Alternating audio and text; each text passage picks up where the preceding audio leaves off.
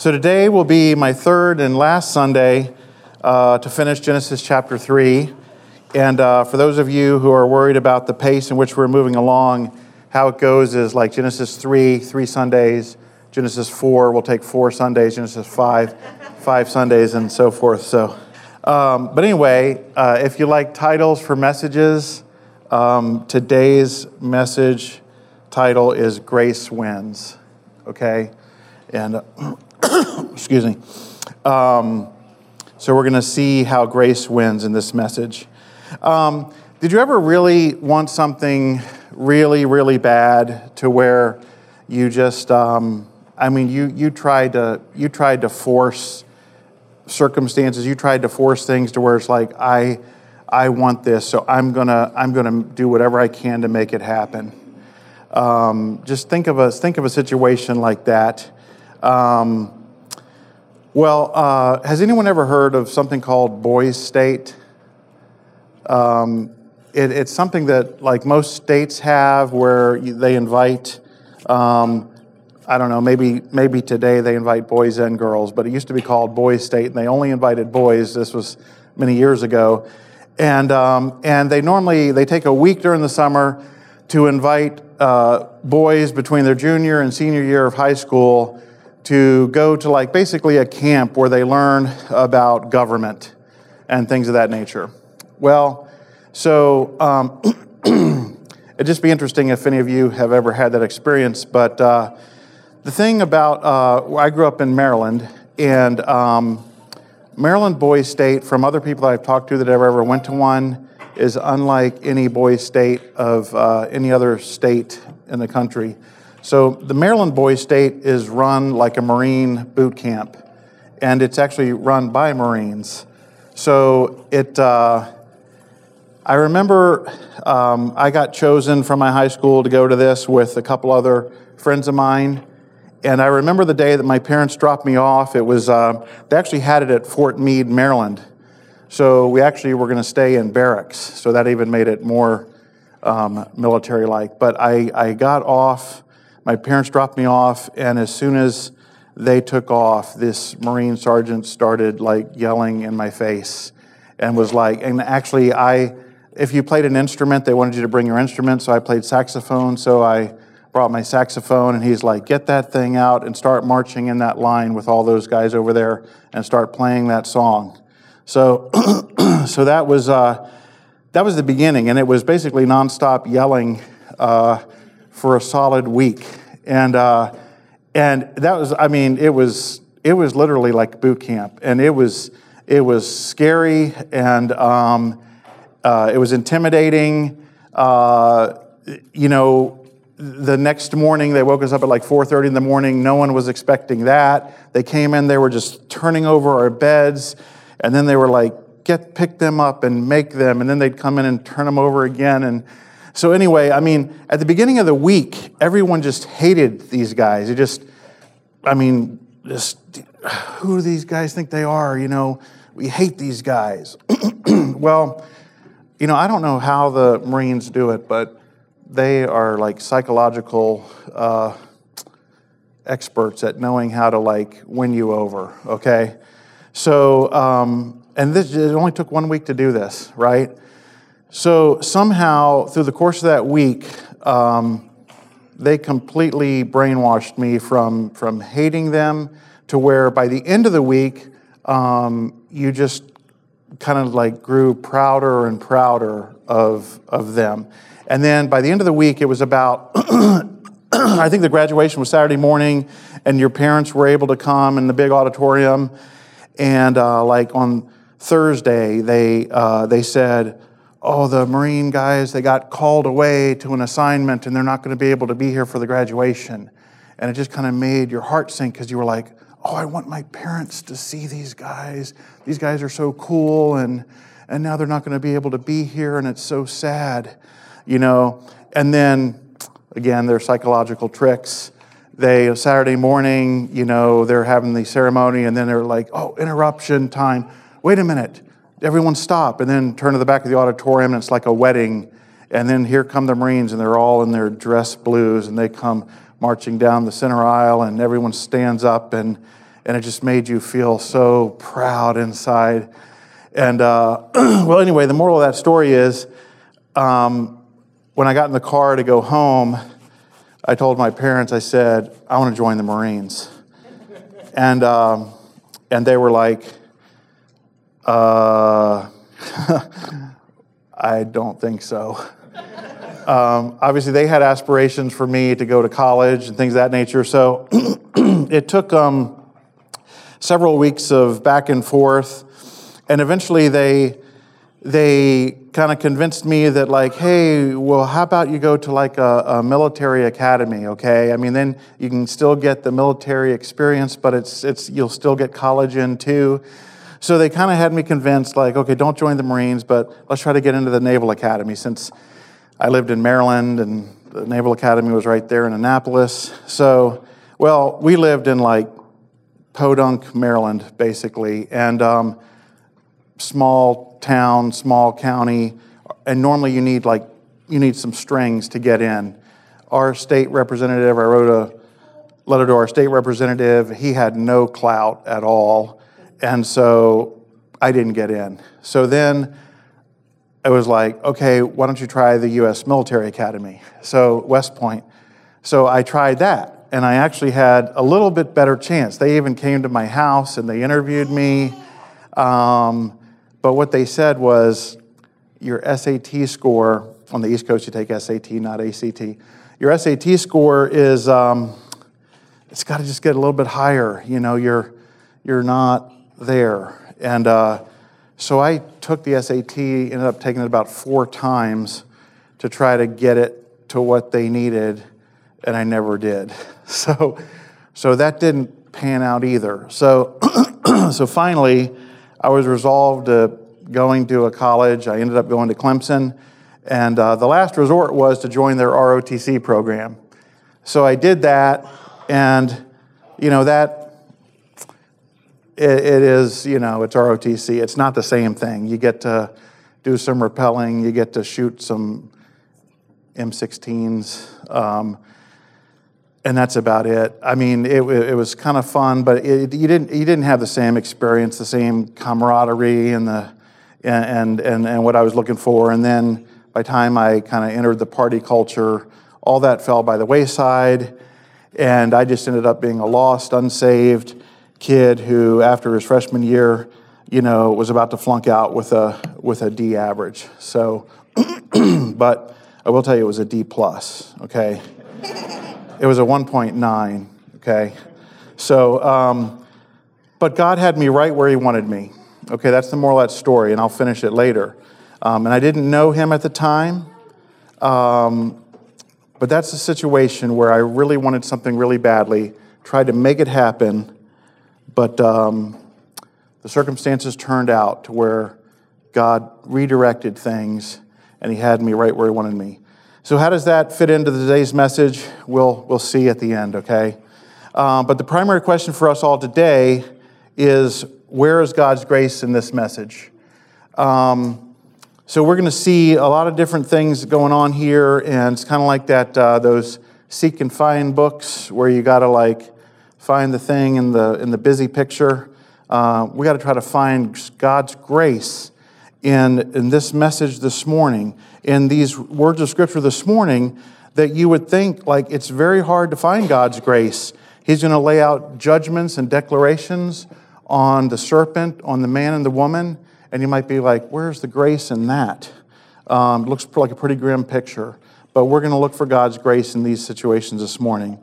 So just to refresh from a few weeks ago, okay, as you know, the serpent, whom we identified as Satan, or this animal being used by Satan, he deceived the woman to disobey God's command to eat from the fruit from a tree that the man and the woman were commanded not to eat from. And then she gave some to her husband.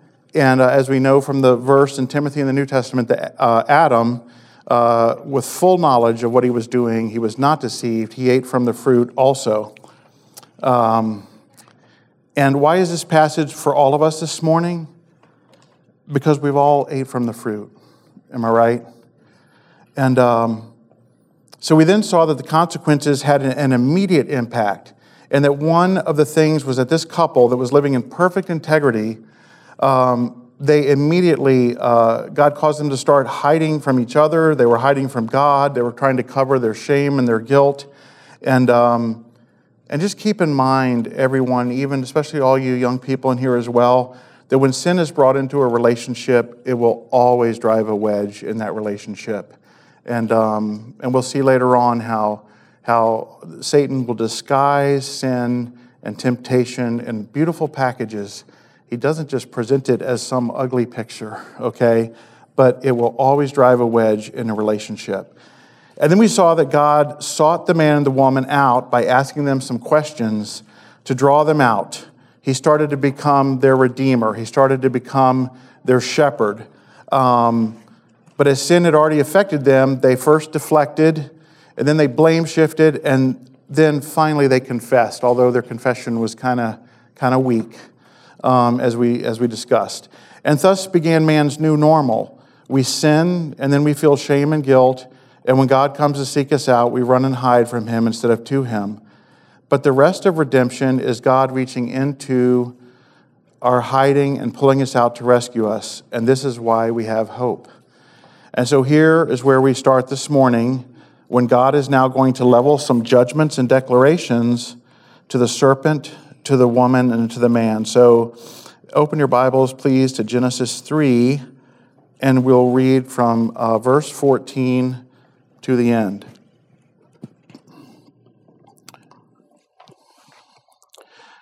The Lord God said to the serpent, "Because you have done this, cursed are you above all livestock and above all beasts of the field.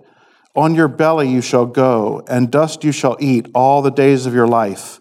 I will put enmity between you and the woman, and between your offspring and her offspring. He shall bruise your head, and you shall bruise his heel." To the woman he said, "I will surely multiply your pain in childbearing. In pain you shall bring forth children. Your desire shall be for your husband, and he shall rule over you." And to Adam he said, "Because you have listened to the voice of your wife, and have eaten of the tree of which I commanded you, you shall not eat of it. Cursed is the ground because of you. In pain you shall eat of it all the days of your life. Thorns and thistles it shall bring forth for you, and you shall eat the plants of the field. By the sweat of your face you shall eat bread, till you return to the ground, for out of it you were taken, for you are dust, and to dust you shall return." The man called his wife's name Eve, because she was the mother of all living. And the Lord God made for Adam and for his wife garments of skins, and clothed them. Then the Lord God said, "Behold, the man has become like one of us, in knowing good and evil. Now lest he reach out his hand, and take also of the tree of life, and eat, and live forever." Therefore the Lord God sent him out from the Garden of Eden to work the ground from which he was taken. He drove out the man, and at the east of the Garden of Eden he placed the cherubim and a flaming sword that turned every way to guard the way to the tree of life. I want us to notice certain things from this passage. We're going to go through. We're going to focus on the serpent, the woman, and then the man. Okay. Notice that God does not ask the serpent any questions. God is not trying to draw out the serpent. God is not trying to shepherd the serpent like he did the man and the woman. With the man and the woman, he was asking them questions to draw them out. He was acting like a shepherd to them, but he's not doing that with the serpent. He's not allowing the serpent to speak. God knows that he's speaking directly to Satan here. Notice that God first reiterates the crime with, "Because you have done this." And you might say, done what? Well, we talked about last week how Jesus said in the New Testament that if someone tempts one of these little ones, it'd be better that a millstone be hung around his neck and he'd be thrown into the deep ocean. So in a nutshell, the serpent deceived the woman. But as we brought out, Satan, through the serpent, also impugned God's word and God's character and tempted the woman utilizing deception. So these are things that the serpent did. And God is just reiterating this because you have done this to ensure that Satan understands the accountability of what the crime was. And then God says, "Cursed are you above all livestock and above all the beasts of the field." Now, what does that echo, right? In 3:1, it says that the serpent was more crafty than any other beast of the field. So it kind of has that same echoing. The serpent was more crafty than any beast of the field, and now the serpent will be cursed more than any beast of the field. And we're going to notice here that the serpent is the only one who is cursed. God doesn't curse the man, God doesn't curse the woman, but God only curses the serpent. Now, we talked about last week, too, or a couple weeks ago, that being cursed has a sense of alienation. It has a sense of banishment from the place of blessing. And then he says, "On your belly you shall go." And you can read different commentaries about what different people say, but this is just my personal take on this. When he says, "On your belly you shall go," that implies to me at least that this serpent had other means of getting around prior to this curse. I'm not saying that, we can be dogmatic on that, but that's my understanding of it. And then he says, "Dust you shall eat all the days of your life." Of course, that does not refer to diet, but rather utter humiliation. You'll see this phrase used in other places in the Bible about eating the dust, and it refers to humiliation. It's interesting, but that's even a phrase we use today, right?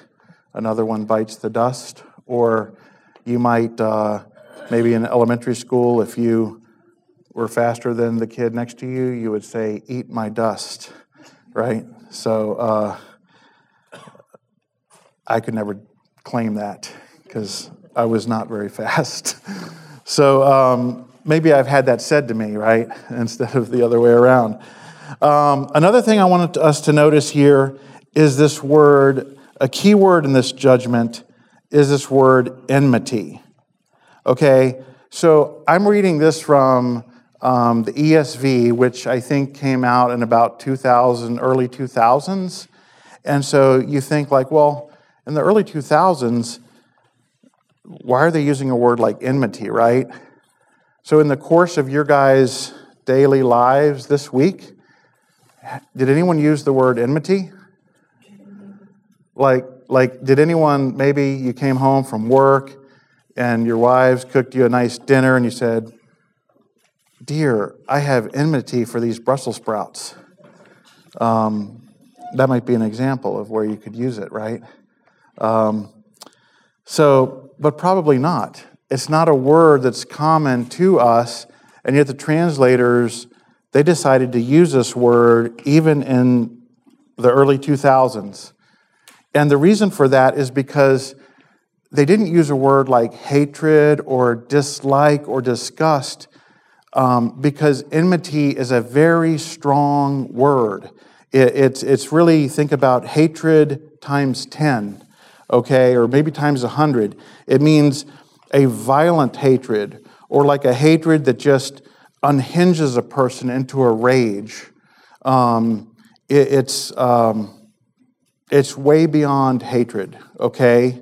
And then I want us to notice who initiated this enmity. God says, "I will put enmity between you and the woman, and between your offspring and her offspring." So it's God himself who initiated this holy war at this point in time between the woman and the serpent.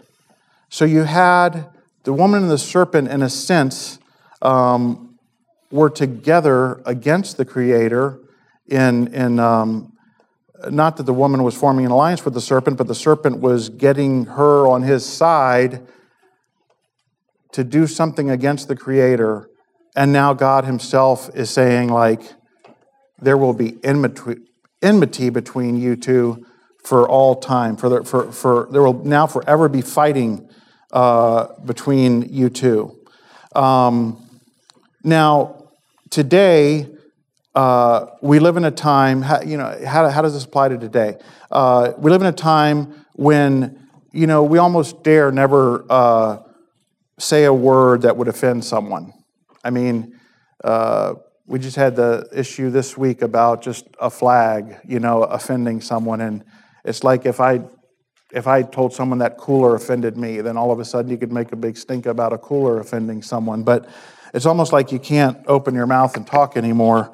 But and so it's common among religious people even these days to say that all people are children of God. And if you would ever dare say, well, that's not exactly true, then, that's going to offend people, okay? But I'm going to read to you what Jesus said, and he was speaking to religious people when he said this, right? In John 8:44, he said, "You are of your father, the devil, and your will is to do your father's desires. He was a murderer from the beginning and does not stand in the truth, because there is no truth in him. When he lies, he speaks out of his own character, for he is a liar and the father of lies." Now, Jesus is speaking about people who did not believe in him. They did not believe in the truth, and they did not believe in him, and he categorized them as children of the devil. So the truth is that there are two categories of people in this world. There are either children of God or children of the devil, and there's a holy war that's raging between the two, and especially in the heavenly places, as Paul would say. We know that when Jesus walked the earth, that he didn't come to just wage a war with sinners and with children of the devil, but we see from his example how he reached out to children of the devil in meeting needs to share the good news with them, okay? But there is definitely a holy war going on in the heavenly places that is going on for the hearts and souls of people, okay?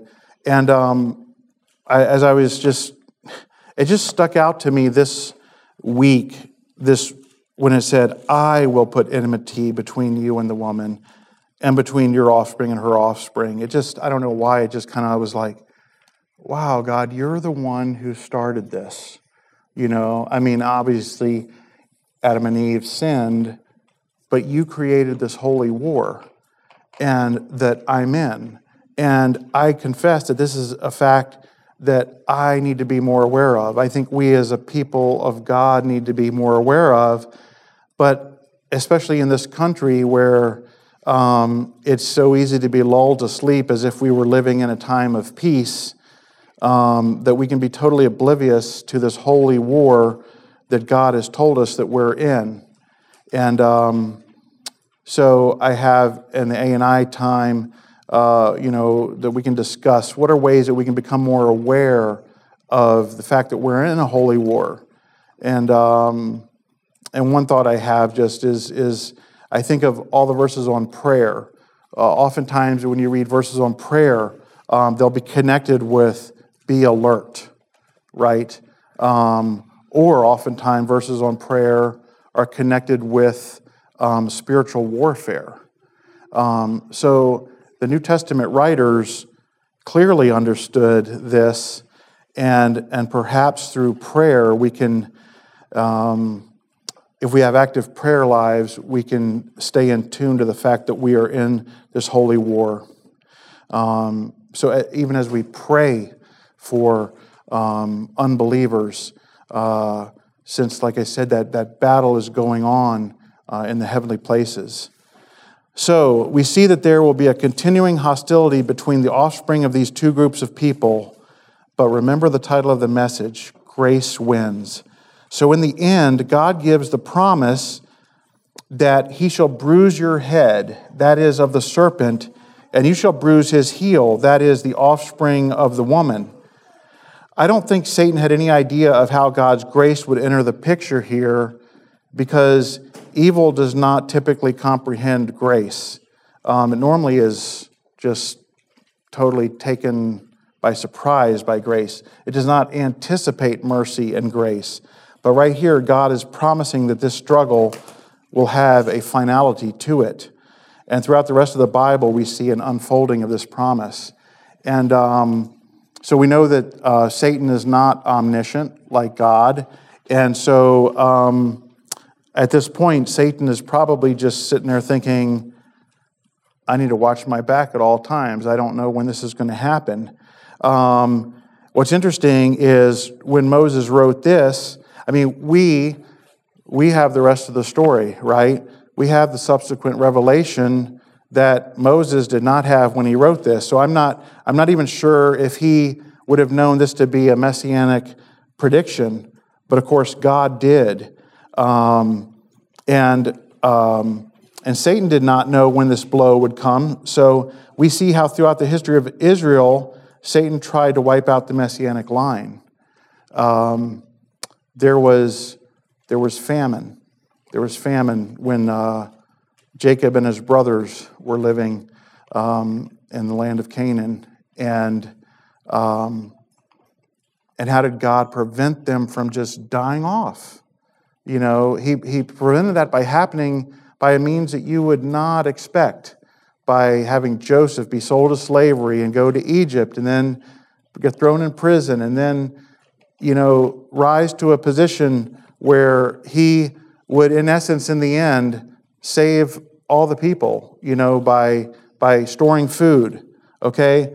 So, and then there was Haman's plot to kill all the Jews, right? But God used Esther to save them. He had Esther be in that position at the right time to save them. And then there was Herod, who tried to kill the Messiah by killing the male children in Bethlehem. Satan even used one of Jesus' best friends to turn him away from his mission in Peter, right? And Jesus said, "Get behind me, Satan." These are just some of the events Satan was behind as the ruler of this world and trying to cut off this offspring that would eventually deal a final blow to his head. But in the end, Jesus bore on his back the bruising that we deserved. And when Jesus said, "It is finished," the devil's head was crushed. But just remember last week or 2 weeks ago, what happens when you cut off a snake's head, right? It still wriggles around for a while, right? I mean, it's very eerie, but that's the truth of it. I mean, that snake is still like moving around. And so even though Satan is a headless enemy and he has no power against us, he's still wriggling around and he still lies and deceives, but he has no power. He's got no head. And the head is where the fangs are with the poison. And so grace wins. And that's the point of that part there with the serpent. So the next in line God addresses is the woman, all right? So I just want us to take a moment to put ourselves in Eve's shoes here, okay? So she's sitting here listening to everything that God is having this dialogue and pronouncing this judgment on the serpent, okay? And what would be going through her mind at this moment? He just cursed the serpent. What mental state would you be in at this point? You just sinned, and the punishment for that sin was death, but what you just heard come out of God's mouth is that someone from your offspring would crush the serpent's head.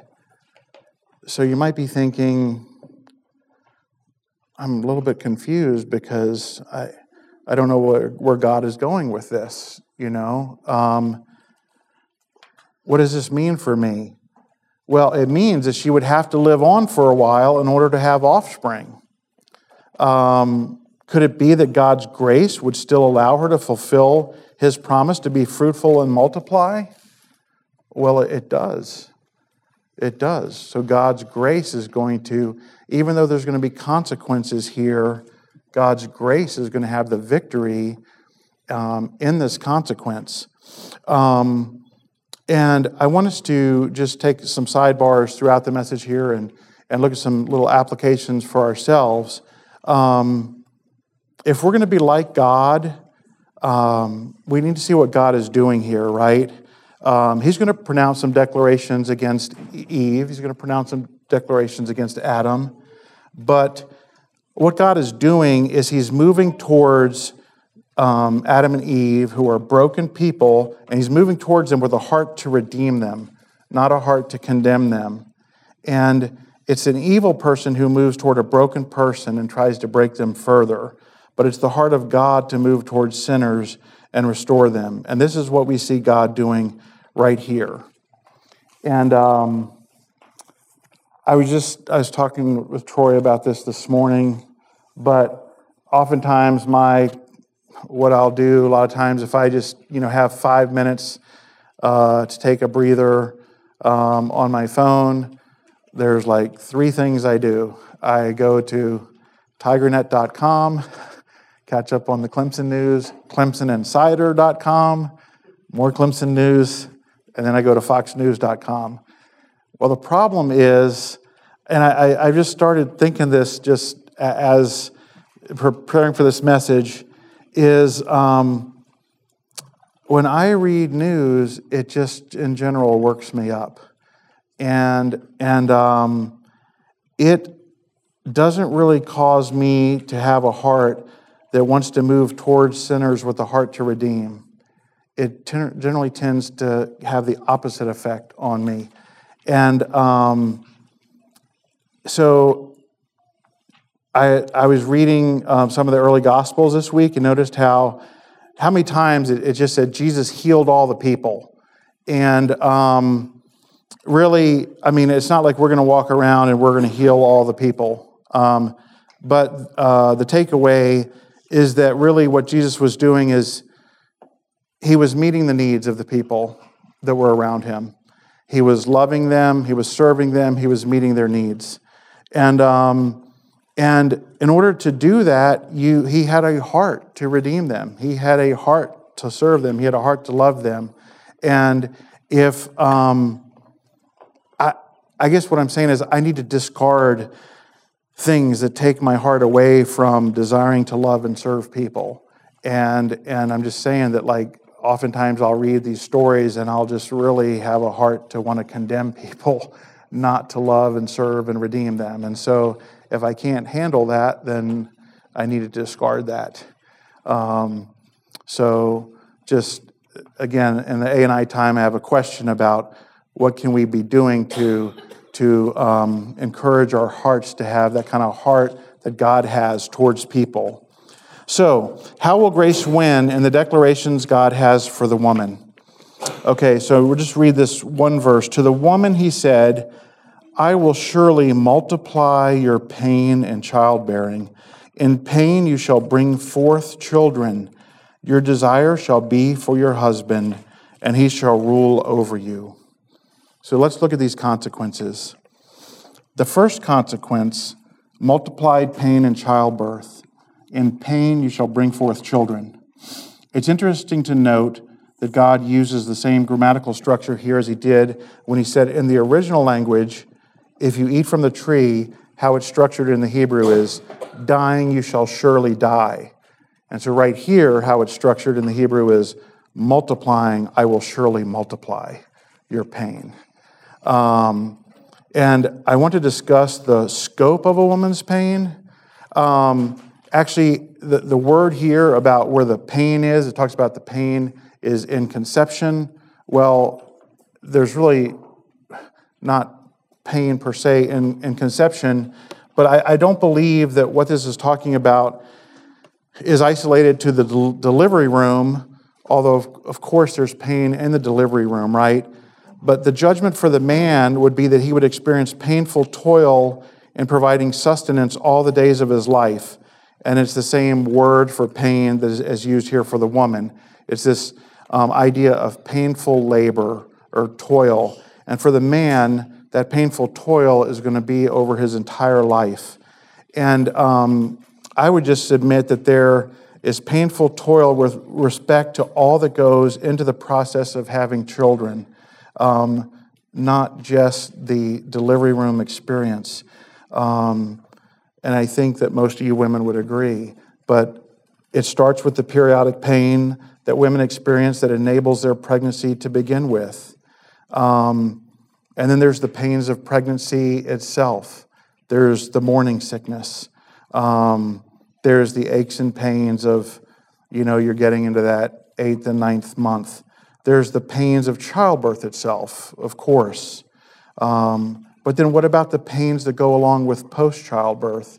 What about the postpartum partum implications? And then what about those wearying infant years? And then what about those toddler years when you're running around the house trying to prevent death at every turn? Fingers in sockets and jumping off balconies. And then what about the worries and fears and anxieties you experience as your children grow, all the way up until either you die or they precede you in death? So that sounds like I've painted a grim picture of painful toil in the process of having children. And you might ask the question, where is God's grace in all of this? Where is his grace that is bound up in these consequences? Well, first of all, a few weeks ago, my daughter-in-law had little baby Henry, and Henry's daddy took a picture of Henry right after he was born, and Henry was just laid up right there by the mother's head, and then he shared that picture, and Lisa then texted me that picture, and she put the words, something to the effect, I think it was like exhausted delight. It looks like a look of exhausted delight. And so I think those words just describe this. It almost it shows the painful toil and the grace right there side by side, right? There was tremendous toil to get this grace, this gift. So the reward was great, but there was tremendous toil to go through to get it. No pain, no gain is what the phrase is that we have. So God, in this consequence, is ensuring the woman that even though you messed up, you will fulfill your purpose in being fruitful and multiplying. I mean, so Eve might have been thinking, okay, well, you didn't curse me, you cursed the serpent.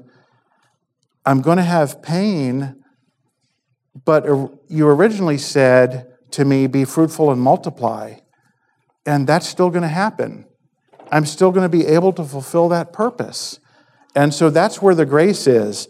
She will still be able to fulfill that purpose. And despite the painful toil that will be involved in having children, another grace is that God has set it up to where, despite the fact that her sin has now put a chasm between her and God, he set it up to where the consequences will pave a way back to him. She will run to him in order to have the strength and the grace to fulfill that purpose. Just like the saying goes, there are no atheists in foxholes. In the same way, these consequences will cause her to need God, to call out to him, to cry out to him for help. And I was just thinking, I think even probably unbelievers, really, and I'm not saying that this is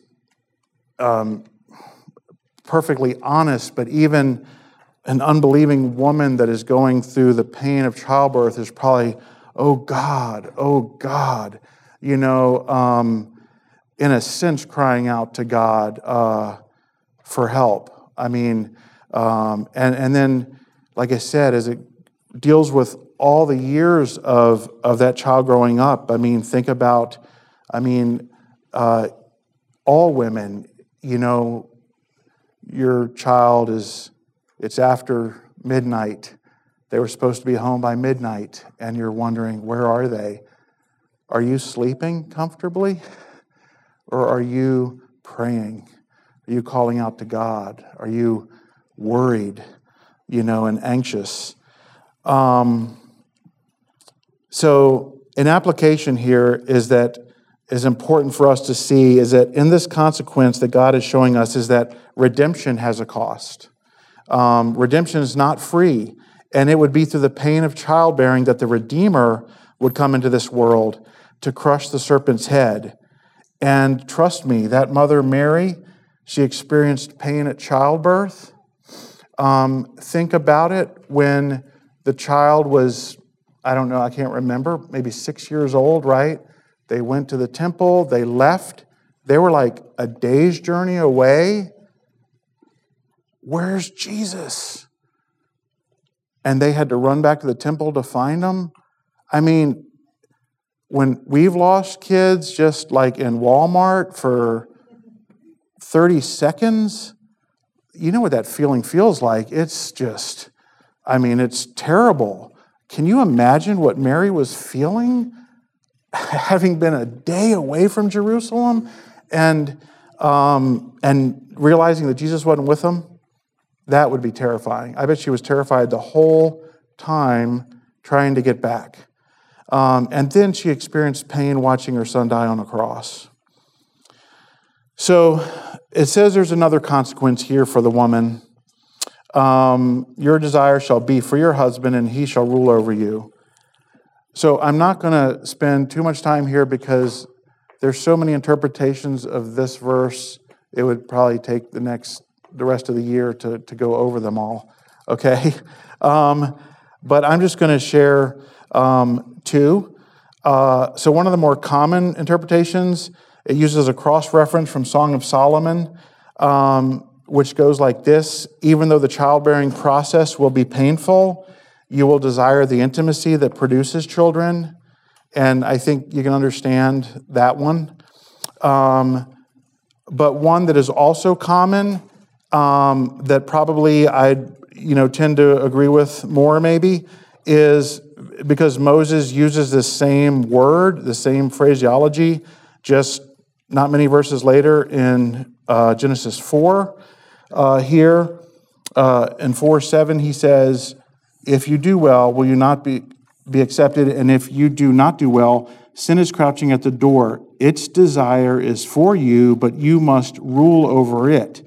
And it's the same word for desire. And if you go with this interpretation and use of the word, the idea of the verse would be that the woman will have a desire for independence, and that desire for independence would be contrasted with the man's desire to rule over her. So the bottom line of that really is this: the marriage relationship will be strained because there will be a power struggle within the home. And so that is the consequence, in my understanding, that is coming out from this declaration of God. But what is the grace in this consequence, right? Now we, of course, in hindsight still, we have the New Testament where we have instruction for how to overcome that power struggle, right? We have the New Testament teaching to tell the husband how he can be like Jesus to overcome that struggle, and the woman to how to be like Jesus to overcome that struggle. But what is the grace here for these two in this? Well, for Eve to be a redeeming wife and mother, and for Adam to be a loving leader, they both had to be clothed in the innocence of another, so that when they looked at each other, they would not hold grudges against each other, but they would look at each other in their new coverings and see each other through the lens of God, covering their guilt and shame. Really, that could apply to us today as well. If we would look at our spouses, right, as someone who's covered in the blood of Christ, it would be hard to hold grudges. Well, actually, that goes back to the marriage conference we had last year. that was really the point of I forgot the guy's name now, that we were watching that did the marriage conference, was that we're sinners, okay? A sinner married a sinner. And so if you go into the marriage with that understanding, you need to see your spouse as one who's been covered by the blood, and see them through that lens. And that's what I'm trying to say here. That's where the grace is in this consequence. An analogy of this might be, I heard this week, so I'm going to share it. And I thought it was a neat analogy.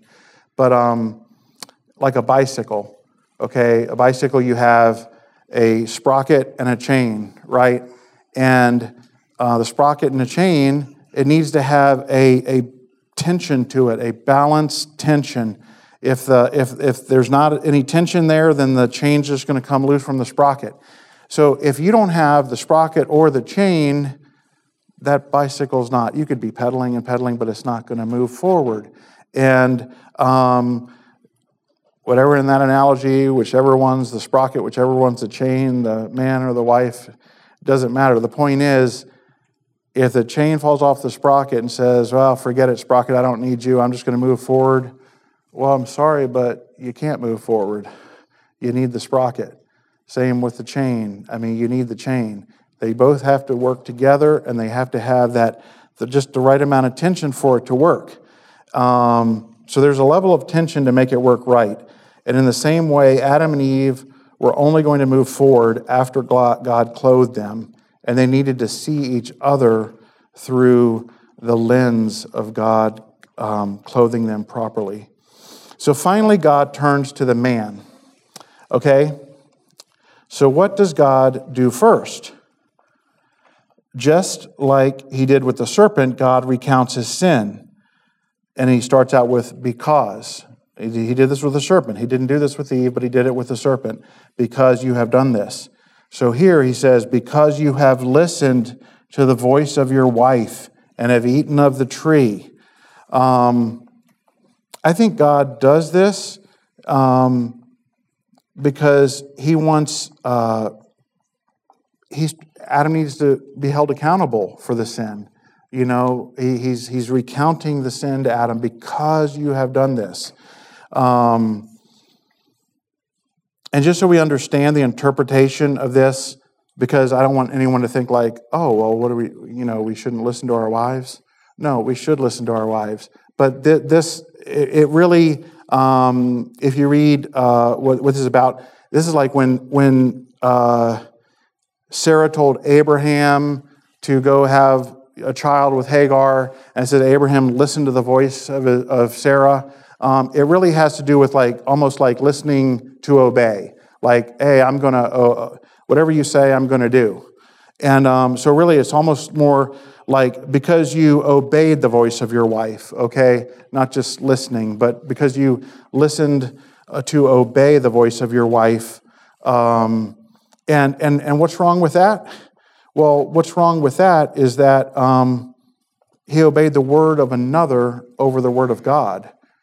It doesn't matter whether it was his wife or if it was an angel of God or whatever it was. I mean, we should not obey any word of someone over the word of God.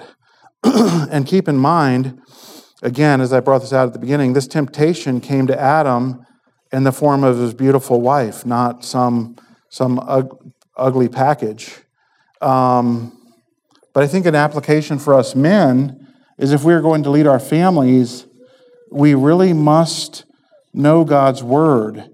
So whatever you do, men, find a way to get God's word in you. I again this week came across or heard the verse, man shall not live by bread alone, but on every word that proceeds out of the mouth of God. I mean, if you just think about what Jesus is saying there, I mean, you eat bread for daily sustenance, and Jesus is saying we need to live by every word that comes out of the mouth of God. And we live in a day and age where we have access to the Word of God through reading, through listening, through getting the Bible read to us on our phones, through in all these different means where we can get the Word of God into our lives. And we need to do that, men, if we're going to lead our families properly, so that when something comes against us, even if our beautiful wife says, we need to do this, and we're like, well, no, we're not going to do that because God says we need to do this, okay? But if we don't know the Word of God, man, then we're going to make the same mistakes that Adam made here. So now I want us to just notice here, before God uses the word cursed with Adam, look at, actually in this whole passage here, the word you is used about 12 times. I shouldn't say about because I counted 12 times, okay? But before the word cursed, it's 3 times, okay? Because you have listened to the voice of your wife and have eaten of the tree of which I commanded you, you shall not eat of it. God is making the point that Adam's personal responsibility in the sin is crystal clear. So now put yourself in Adam's shoes just right here. He just heard God recount the serpent sin, started with because you did this. He just heard God curse the serpent. He just heard God not recount his bride's sins. And now he is telling Adam, you. And then he hears the word cursed. And at this point, I think Adam would be thinking, I'm done. It's over for me. But then here's what God says. God says, cursed is the ground because of you. You, cursed is the ground because of you. And it's like God points to the ground. He does not point at Adam to curse Adam. He curses the ground. And I don't think Adam saw that coming. I think Adam was fully expecting that he was in for a curse. So what is the grace in the ground being cursed? Well, a man named Henry Morris makes the point that how quickly would chaos run rampant if sinners didn't have to use a majority of their time to work and sweat to eat. In other words, bored sinners are much more prone to wreaking havoc. And I think that's true. I think we see that in our lives. I think we see it in the lives just in general, that when there's boredom run rampant, then sin runs rampant, okay? And then there's just the sheer fact that we are now dependent on God for our daily bread. God is now requiring that we have to depend on him. So what other promise is God keeping here? In the rest of this verse, he says, in pain you shall eat of it all the days of your life. Thorns and thistles it shall bring forth for you, and you shall eat the plants of the field. By the sweat of your face you shall eat bread till you return to the ground, for out of it you were taken. For you are dust, and to dust you shall return. God promises to him 3 times, you shall eat, you shall eat, you shall eat. And he just assures Adam that he would live on to, just like he assured the woman, that you're going to live on to fulfill your purpose, to be fruitful and multiply. He assures Adam, what was the purpose he gave to Adam? To work and to keep the ground. So he assures Adam by saying, you shall eat 3 times, that you're going to be able to fulfill your purpose, Adam, to work and keep the ground. But of course, toil will now become a part of it. It would lie behind the preparation of every meal as a reminder of the fall, but you shall eat. Okay? You will be able to live on and fulfill your purpose. Now I want to remind us all, again, as Eric said early on, and going through Genesis 2, that work itself is not a punishment for sin. God instituted work before the fall, but how it's different now is God created, now work has the hardship and frustration that attended work after the fall that came with the curse. You'll see this term, by the sweat of your face.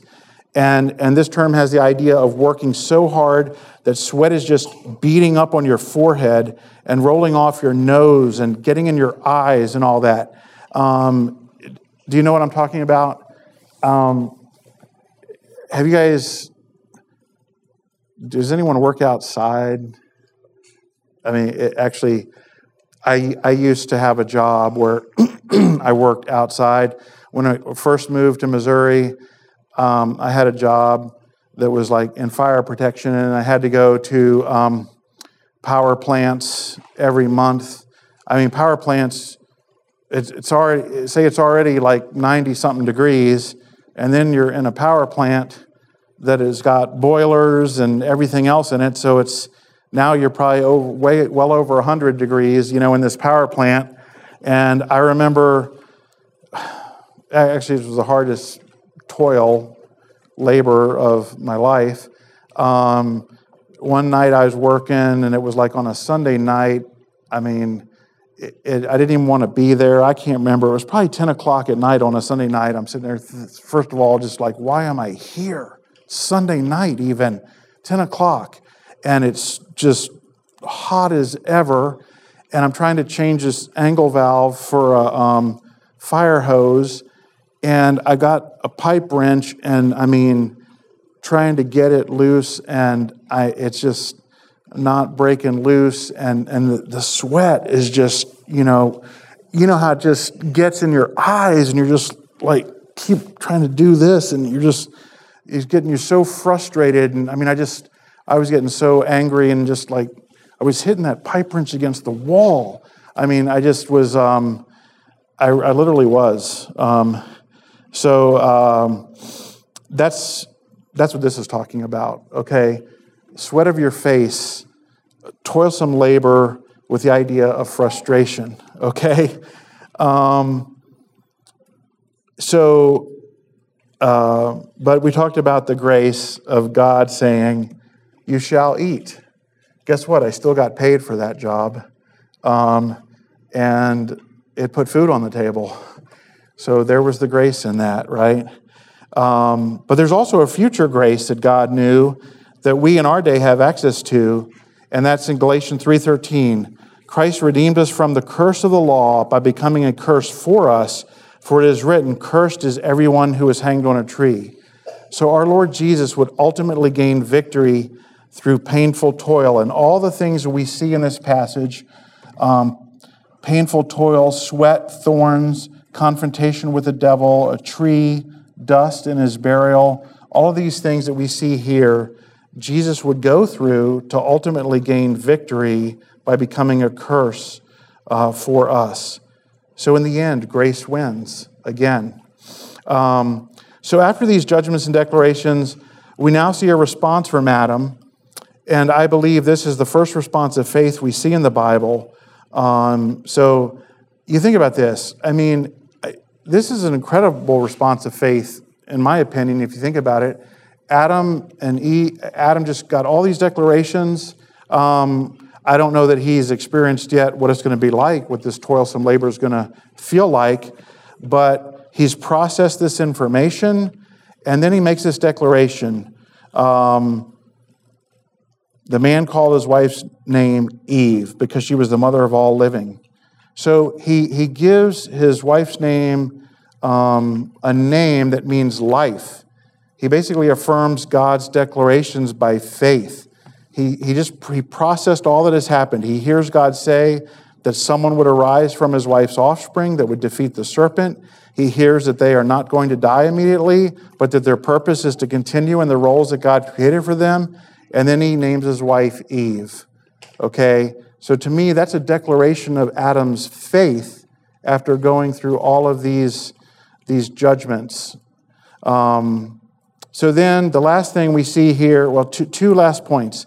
God continues to be a shepherd to his people and making coverings for them because he was preparing them to live lives outside of the garden. They didn't know that yet, but they were going to know that here in just a minute. God's clothing of Adam and Eve with animal skins shows divine improvement on their human effort to cover their nakedness with fig leaves. And I wanted to just read this quote real quick, if I can get it, from a guy about the importance of God making these animal skins for Adam and Eve. It is also to be remarked that the clothing which God provided was in itself different from what man had thought of. Adam took leaves from an inanimate, unfeeling tree. God deprived an animal of life, that the shame of his creature might be relieved. This was the last thing Adam would have thought of doing. To us, life is cheap and death familiar, but Adam recognized death as the punishment of sin. Death was to early man a sign of God's anger, and he had to learn that sin could be covered not by a bunch of leaves snatched from a bush as he passed by and that would grow again next year, but only by pain and blood. Sin cannot be atoned for by any mechanical action, nor without expenditure of feeling. Suffering must ever follow wrongdoing. From the first sin to the last, the track of the sinner is marked with blood. Once we have sinned, we cannot regain permanent peace of conscience save through pain, and this not only pain of our own. The first hint of this was given as soon as conscience was aroused in man. It was made apparent that sin was a real and deep evil, and that by no easy and cheap process could the sinner be restored. The same lesson has been written on millions of consciences since. Men have found that their sin reaches beyond their own life and person, that it inflicts injury and involves disturbance and distress, that it changes utterly our relation to life and to God, and that we cannot rise above its consequences save by the intervention of God himself, by an intervention which tells us of the sorrow he suffers on our account. For the chief point is that it is God who relieves man's shame. And now that God has done this, what is he doing? He is making it to where whenever Adam and Eve look at each other, they will not be thinking bitter thoughts toward each other as to why life is so hard, but they should be seeing each other as a redeemed person clothed in another's innocence. And the application for us is that we need to see each other as brothers and sisters in the body of Christ, as spouses. We need to see each other this way as well. And just give that grace towards one another by seeing each other in this manner rather than like pointing the finger and what's wrong with you and why did you sin and this and that. And then a second application is this. When you create a sin mess, do you just stay away from God and are like, I'm going to clean this mess up myself? Well, look at what God is doing here. He is graciously, kindly cleaning up their sin mess. That's an application we can take from him, making these clothes for them. And I think our tendency is, again, to run and hide, guilt and shame. We make a sin mess and we're like, I'm just going to kind of hide over here and try to clean this mess up myself. But that is just not what we should be doing. We need to quick to run to God for our sin mess because he is a shepherd. He doesn't want us to run and hide. He wants to clean up our sin mess, okay? And he will, and he demonstrates that here. And so what's the final grace we see? The final grace we see is he drives them out of the garden so that they will not eat of the tree of life and remain in a perpetual state of fallenness. To me, this is tough love, but it's for Adam and Eve's best interest. Again, this kind of goes with, if God gave me the choice of living this life forever in this fallen world, or, hey, I'll give you 80 years, you can die, and then you can live in paradise for eternity, I would choose 80 years and then eternity in paradise. So, but it might get to where mankind, you're getting to that point near death, right? People are always trying to, what's the movies are about and stuff. find the, not the tree of life, but like what is it? Fountain of youth or something. Yes, so that you can kind of keep living and keep living and keep living. But God sets limits to keep Adam's sinful heart from getting back in when he sets these two cherubim and a flaming sword there. And it's interesting because this term, he says he drove out the man, implies that Adam was giving a little pushback here, maybe, to where God was like, no, this is for your good. You're not going to stay here, eat of that tree of life, and live forever in this fallen state. That is not for your best interest. So I am going to push you out, okay? And that brings me back to my original story, okay? How did the original story end? I go away to college. All of that stuff happened that I talked about. 6 months later, well, actually, right then at that point where I talked about, God starts drawing me to Him. I run into people that are Christians. They share the gospel with me. I get saved. And who knows what would have happened if I was in the Marines or at the Naval Academy or at the military academy. But instead, that was the path that God had for me. And the grace that He had for me was that I found Him. So have you ever been prevented from getting to that thing you really, really wanted because you thought it would be best for you, but something kept you from it? Well, sometimes God has a way of using forces completely out of your control to shepherd your life. And that's what's happening here, is God is telling Adam and Eve, I'm pushing you out of the garden. You really want to stay, but I'm pushing you out. And so let go of that rebellious heart and do not be bitter at God, but submit to His goodness and the fact that He is doing what is best for you. And look for God's grace in the circumstances of your lives, even the circumstances that you don't understand, the ones you don't like, even the consequences caused by your sin. Run to Him to clean up your sin messes because He is your shepherd. Let's close in prayer. Heavenly Father, there are just so many great things that we learn about you in this true story, Lord. We learn who we are, we learn about our heritage, we learn who you are, God, and it's just amazing. There's so many things that we didn't even get to. Maybe we will when we talk about the tabernacle and things of that nature, and how you drove out the man in the east, and the way back and into the gardens to the east, the tabernacle faced the east, and that was the way in and out. And all of these parallels, God, that are just amazing, that we can just bring out here. And the cherubim, and how the cherubim guarded the mercy seat, and so many other things, God, that we'll get to, that just show your unbelievable wisdom.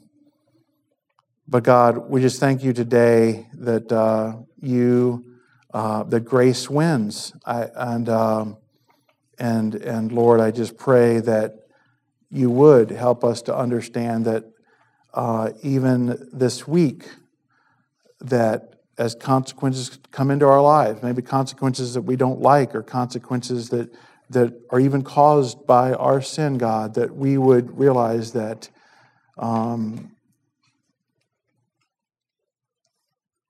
you want to show us grace, and that we would look for that grace.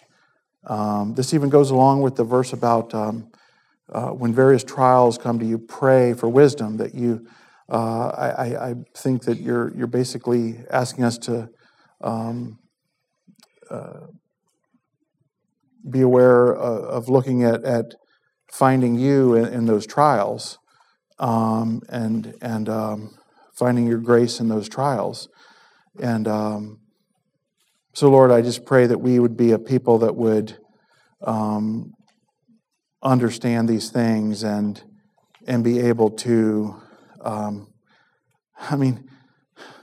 God, I just confess right now, even I think of Mondays at work. I think of how hard Mondays can be and things that just appear to go wrong, and how I can get bent out of shape over them. But help me and help us all who experience these things again, Lord, to see your grace in these things. Help us to see that nothing just happens by happenstance, but all things come into our lives that are filtered through you. And help us to be a people that walk in such a way that others recognize that we have this confidence about us, that we are trusting that you are in control of all things. And that even though things may appear to go wrong, we have a quiet confidence about ourselves because we are your people. So God, just help us and give us grace to be that way. In Jesus' name, amen.